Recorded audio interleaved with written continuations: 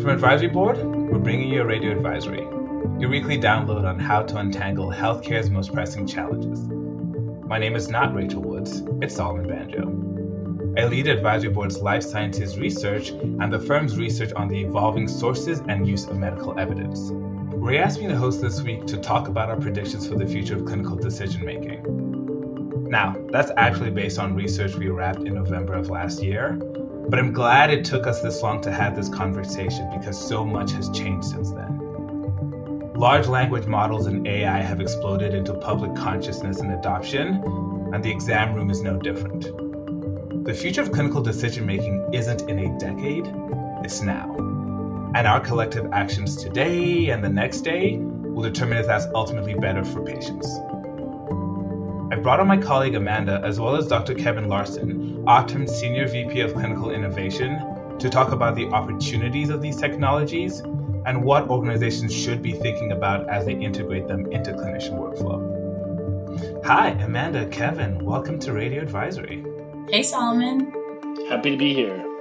Amanda, I know you've been on Radio Advisory before. Kevin, we've had you on webinars as a panelist. We've had you in person for executive roundtables, but this is your first time on Radio Advisory. So glad to have you here and just grateful to have your expertise on this topic. Looking forward to it. I love podcasts. Well, obviously, there's a lot we could touch on here. And I think when people hear clinical decision making, they often think about clinical decision support, right? So the alerts in an EHR, but that really only barely scratches the surface of what you think about, and Amanda, your research. So I want to talk about the technologies that will advance clinical decision making in the next decade.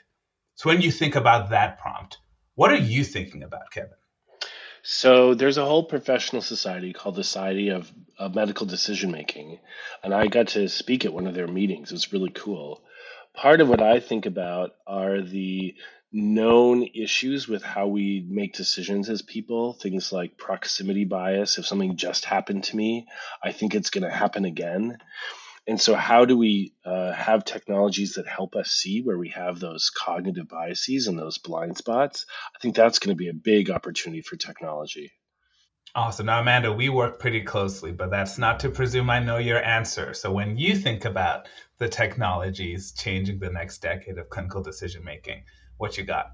I tend to think about AI, which has been, I think, on the forefront of everyone's mind for quite a while, but especially the last few months.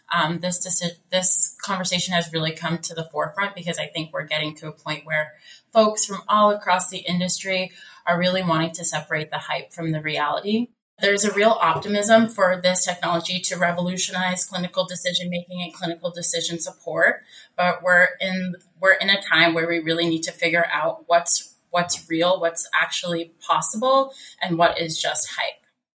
I couldn't agree more. I also think that we jump ahead too fast to like the big solution, the big home run. And I think really we're going to increment our way into this rather than going right for what's the big home run. And I love that call to attention to detail because it is so easy, especially now. AI, ChatGPT, everyone's thinking about what it could mean. And I do want to focus on what it could mean, but I do want to get more specific because these technologies have the potential to have significant implications, whether you're a patient, clinician, or a provider. I'm thinking about the research we've done, Amanda, and how one of our predictions is that for the first time in all of human history, clinical decision-making will not be memory-based, it'll be technology-assisted. So when you think about that, what does that mean to you, and why is that good for the healthcare industry? I'm going to start with you, Amanda. That phrasing, the shift from memory-based to technology-assisted, is really the most succinct and apt way to describe what we're witnessing. I don't remember the last time that I was in an exam room or in a patient-provider interaction and there wasn't a computer in the room. I didn't check in on an iPad. All of these sorts of things are really becoming standard in our day-to-day practice. And I think that that's what it means, right? Is having to be aware and being in tune with these technologies, both as patients and providers. I think that there has to be learning on both sides for that. And that's why I think it's good for the healthcare industry, because technology really has the ability to empower both patients and providers. And as we're seeing more sources of data and evidence and a better infrastructure for integrating that data and evidence to actually drive decision making, I think that it will really benefit the healthcare industry to help us be able to be more proactive in our approach to treatment and diagnosis, as well as how we stratify patients and their risk levels. I think it's going to be safer. I also think that we can look to other parts of our experience in the modern world where this has happened already. So when people say, "Oh, I'm so scared of GPT, kids aren't going to learn anything." Hey, kids right now use calculators in math class all the time. Do I think that's a bad thing that they're not memorizing long division? No, I hated long division, and I always have a calculator wherever I go. Why should I ever have to do long division again? I think there are many parts of clinical medicine that are going to be the same way, where we're going to have this indispensable tool that's already always in our pocket. We're going to use it at a time when we need it, but it's again not necessarily going to be the big thing. It's going to be the little calculator in my pocket that actually I don't have to rely on my memory to do this thing. I can use this tool. You brought up earlier, Kevin, when you're talking about your talk, the fact that, thinking about the different ways in which we have bias in decision making. I'm curious how you maybe tie that or don't tie that to when we think about things like artificial intelligence being used in clinical decision making. Do you think there's reason to be optimistic there? Yes, there's both reason to be optimistic and reason to be cautious, because artificial intelligence can be a black box to a lot of us. We'd say, "Oh, the computer is going to do this and the computer is going to figure it out. The computer will search the web and find the answer." Well, the web is made by us. We're imperfect. We're imperfect as a society. We're imperfect as individuals. It's going to learn from everything that's already out there. And what's out there is not perfect. So we have to always be looking inside that black box, figuring out, okay, what did it learn from? Was that reasonable? How do I test that this is actually fair and unbiased? But other times, it's going to be that calculator for me that doesn't see race, doesn't see anything else. It's just a calculator, and it says, here are the numbers that I see. Here are the important inputs. This is what the answer is going to be. So I think it's going to be a double-edged sword. It's both an opportunity and a risk. I love that. And I want to switch a little bit because we're talking about the technologies, but ultimately, if it's being used in healthcare, it's going to be impacting patients.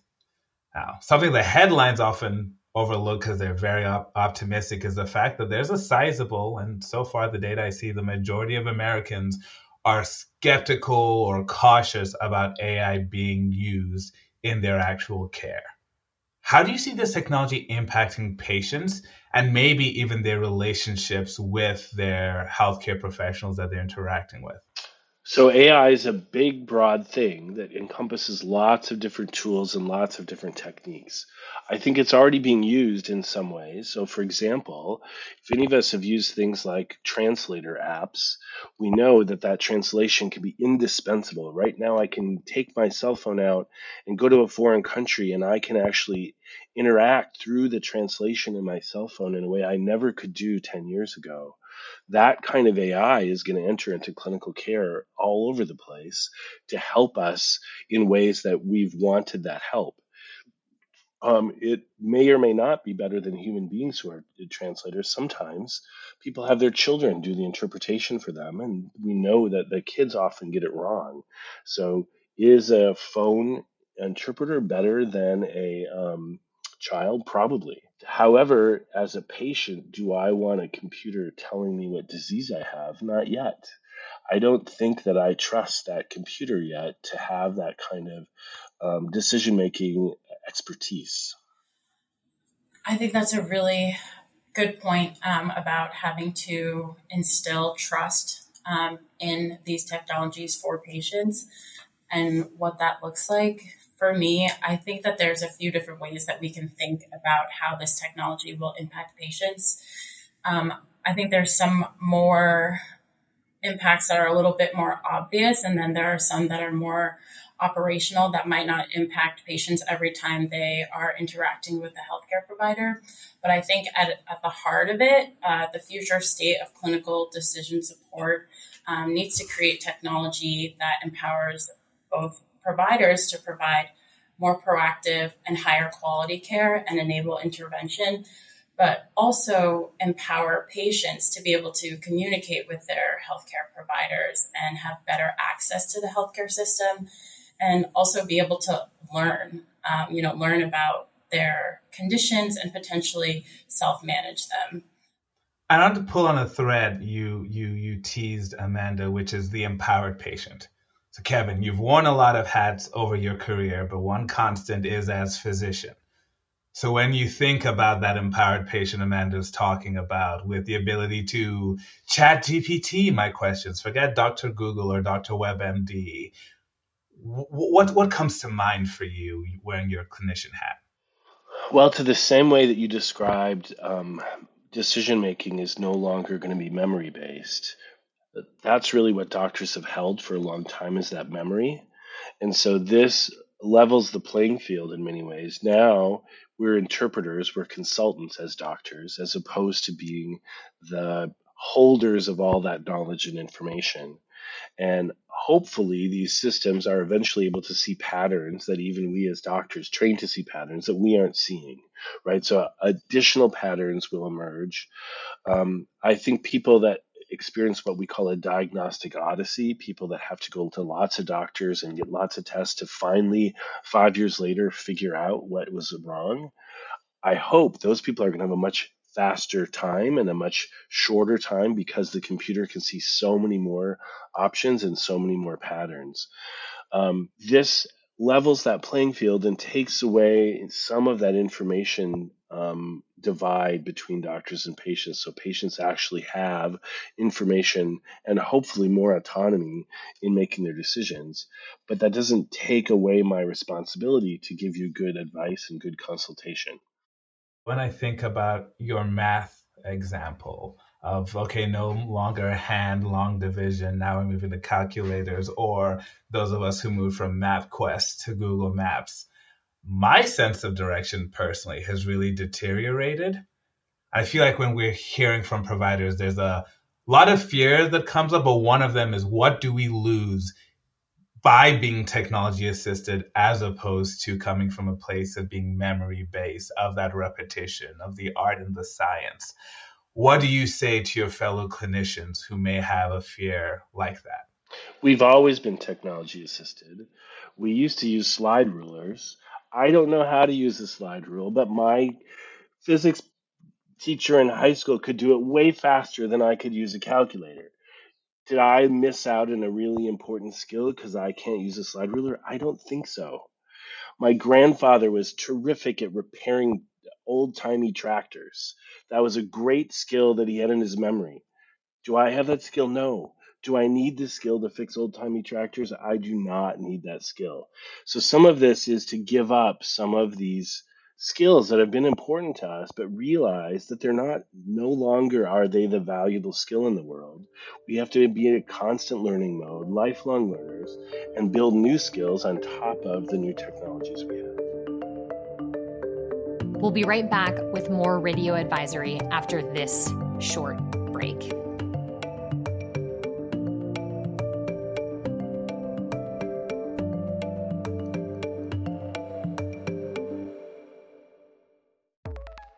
Join Advisory Board for a webinar on July 25th at 1 p.m. Eastern Standard Time to learn about key innovations in cancer care for senior patients facing unique challenges.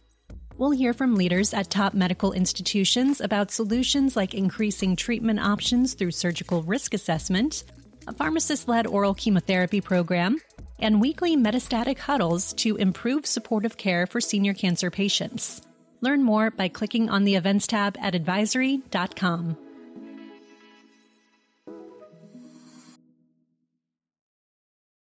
So I've talked about the fears of providers. Now I'll talk about one of maybe my fears when we were doing this research, which is that these technologies have a lot of potential, granted, and we've talked a lot about that. But they're also really expensive.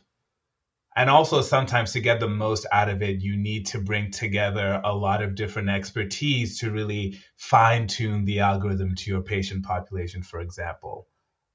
So where my fear starts to come is this going to create a situation where only systems who can afford these tools have access? And if so, what are then the equity implications for the patients who are or are not served by those systems able to access these tools? Amanda, I'd love to hear from you first. Thinking about what it would look like if only the well-resourced health systems and providers are able to get to that sort of future state in the near future. And we see smaller organizations being left behind.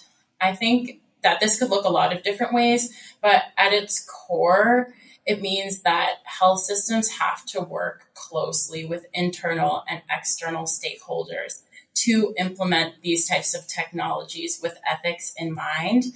It's imperative that they take those sort of first steps to make sure that these technologies are able to be implemented in a way that is fair, responsible, and transparent, so that patients can be aware of the safeguards that they have in respect to this technology in terms of privacy, security, and accountability for if something goes wrong. I think that that's really some of the first steps to being able to implement this technology in a way that has equity in mind. I think we're going to see a lot of market segmentation and differentiation here. If you think about what's available in AI right now, so much of it is commercially available based on open source web tools. Well, what a perfect space if you're a low income or a poorly resourced organization. Suddenly, there's this whole bunch of tools that you can just use your iPhone or your computer to run. That translator tool, calculator tools, all sorts of optimization tools are going to become available in an open source kind of marketplace. Then, yes, health systems will continue to use these tools in a way that differentiates them as well-resourced organizations. But remember, that can sometimes come with risk. We know that often the really expensive stuff isn't well proven, and it can expose you to harm in ways that if you're using the low cost stuff isn't exposing you to harm because it's been around a lot longer and we understand it a lot better. I think we have some of those same risks with this kind of technology adoption. That makes a lot of sense.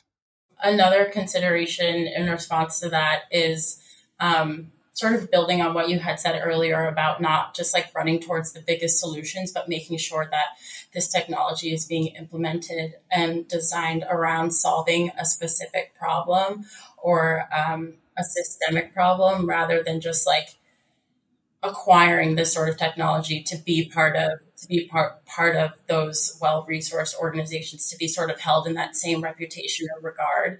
I think it's really important to coalesce around a reason and a purpose for these sorts of technologies rather than just running towards them. Totally agree. You know, as I was thinking about this, we talk about the technology almost as if it's the only element of this equation with agency. And it's like, well, how do we choose to apply this? To what problems? Who do we consider as the target audience for it? So I love that. I would love, along those lines, Kevin, beyond just having the technology, let's assume the best happens. What other advice would you give in terms of how organizations should think about this at a more fundamental level in order to actually see beneficial patient outcomes? I think we're going to have to really redesign how we do patient care, how we manage disease, chronic disease, other things. I think in this early space, we're all going to have a mental model that says, "Oh, let's just take the work we always believe we have to do, and have the computer do it instead. Let's have the computer write all of our letters. Let's have the computer write all of our notes." Well, why do we need all those notes and all those letters? Like, that's a bigger question. Like, what is it we really need? And once we have all this kind of embedded in the system, how do we not just automate the paper world and call everything a file and everything a chart and everything, what is it that's really important here? And how do we layer these tools into new care models and new ways of work that are really different? I put myself back in like 2000 when I got my first flip phone. I would never have imagined what my iPhone can do when I had that first flip phone. We are in the flip phone era of ChatGPT. Like, what is it going to look like in 20 years? God only knows. I cannot predict it, but I know we're in the flip phone era of ChatGPT. I think that is amazing, amazing advice for us all to take. And I think it's important because ultimately a human has to be in this equation. And if we just use these tools to do everything we've been doing faster, we already have enough burnout and other challenges in healthcare without not revisiting those systems. It's really important that you mention at the end of the day, it's going to be a human on one end of this technology.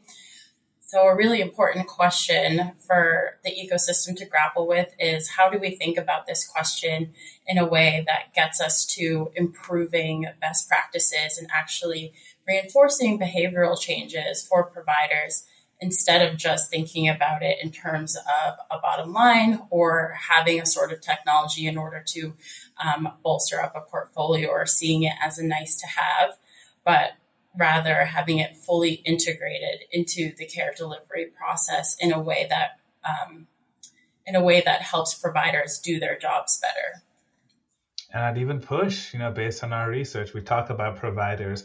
Let's not assume that the same human who does it in the flip phone era is going to be the same human doing it when we have our iPhone moment. Mm-hmm. And so how does this enable us to think about the care team differently? Mm-hmm. So we've talked a lot about provider organizations, clinicians, patients even, but probably unsurprising given where you and I sit in the advisory board world, Amanda, with life sciences. I'm talking about other players in the industry. So what are some other stakeholders to keep an eye on as we think about how clinical decision-making will continue to evolve? Insurance companies. So I work at Optum, not at UHC, but we are all a part of one big company that is the country's largest private insurance company. And there's a lot of activity on the insurance company side to say, how do we use this tool, get rid of administrative burden when we can? How do we use it to help patients navigate, help patients get to the right place? How do we use it to detect fraud? How do we use it to identify and target the right people for outreach? There are lots of different ways that this is being explored by the insurance company industry. Certainly the device organizations as well, I think, are looking at this. So I personally have done a lot of work in type 1 diabetes and thinking about things like what's called a closed loop insulin sensor or a blood sugar sensor to an insulin pump. And it's been looking for a technology like this to integrate in what's my activity, what am I eating, what are these other factors in my day to really help that system work. So I think we'll see innovation in that life sciences device space. We'll see innovation in the government space. We'll see innovation in lots of places. Excellent. One of the places I'm most excited to see is in learning a foreign language. So I don't know if you've seen it. I think this could be the case for doctors too, but with ChatGPT, you can set it up to have a conversation with you in a foreign language.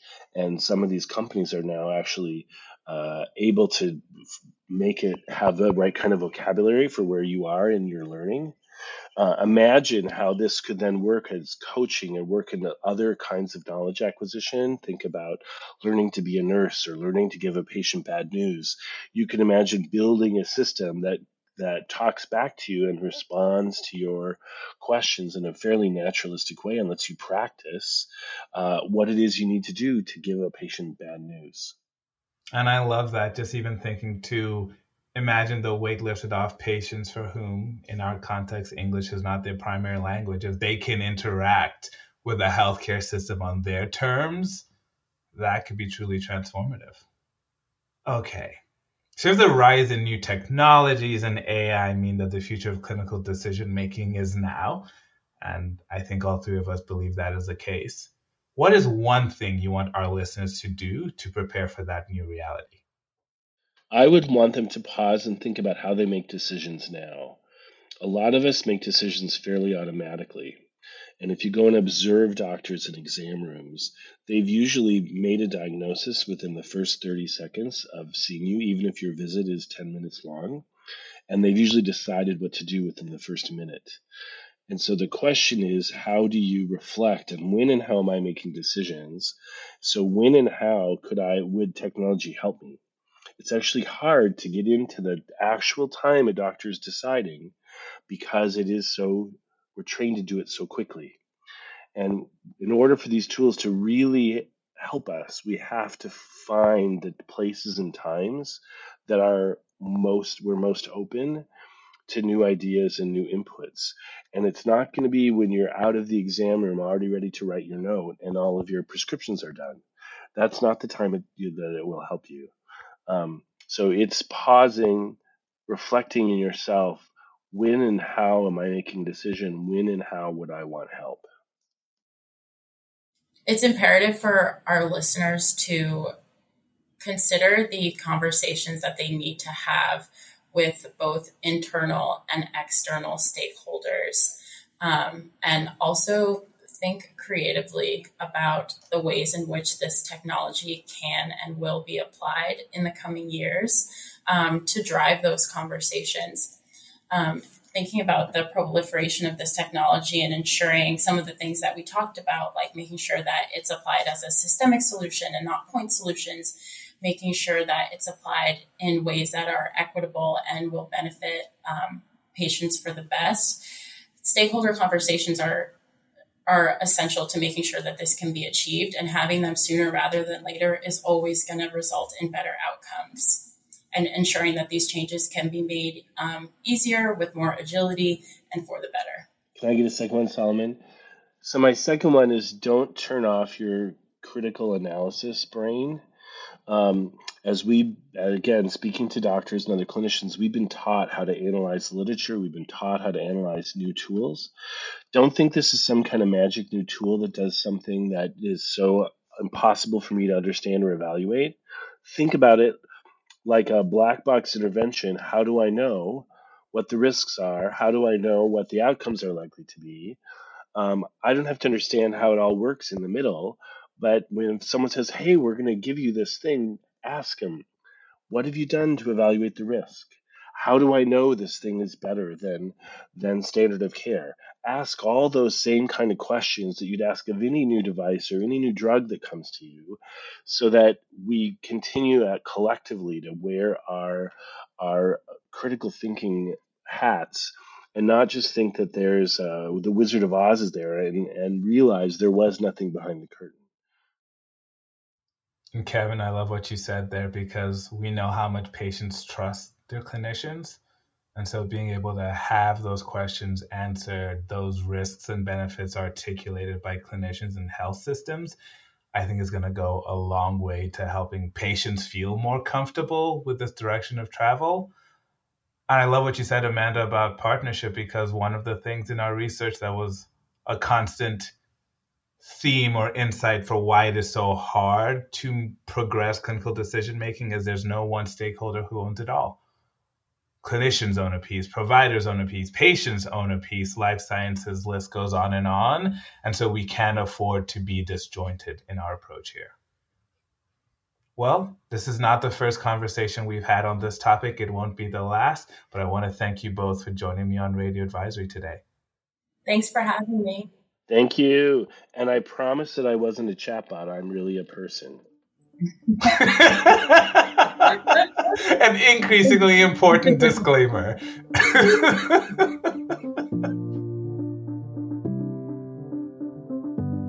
Last November, one of our attendees at the Executive Roundtable asked a very prescient question, which was, what happens when Google gets good? Now, I think a lot of what Kevin and Amanda got at in discussing AI shows the perils and the upside of when that happens. But my big takeaway is that regardless of what happens with ChatGPT as we're on our path to that smartphone moment, we all need to be deliberate. Deliberate in questioning the systems we're putting into place, and deliberate in thinking about the decisions we make and what a better version of them might look for our organizations and for patients. So while you think about that, don't forget, we're always here to help. If you like Radio Advisory, please share it with your networks. Subscribe wherever you get your podcasts and leave a rating and a review. Radio Advisory is a production of Advisory Board. This episode was produced by me, Ray Woods, as well as Solomon Banjo, Katie Anderson, Kristen Myers, and Atticus Rosh. The episode was edited by Joe Schrum, with technical support by Chris Phelps and Dan Tyag. Additional support was provided by Carson Sisk and Leanne Elston. Thanks for listening.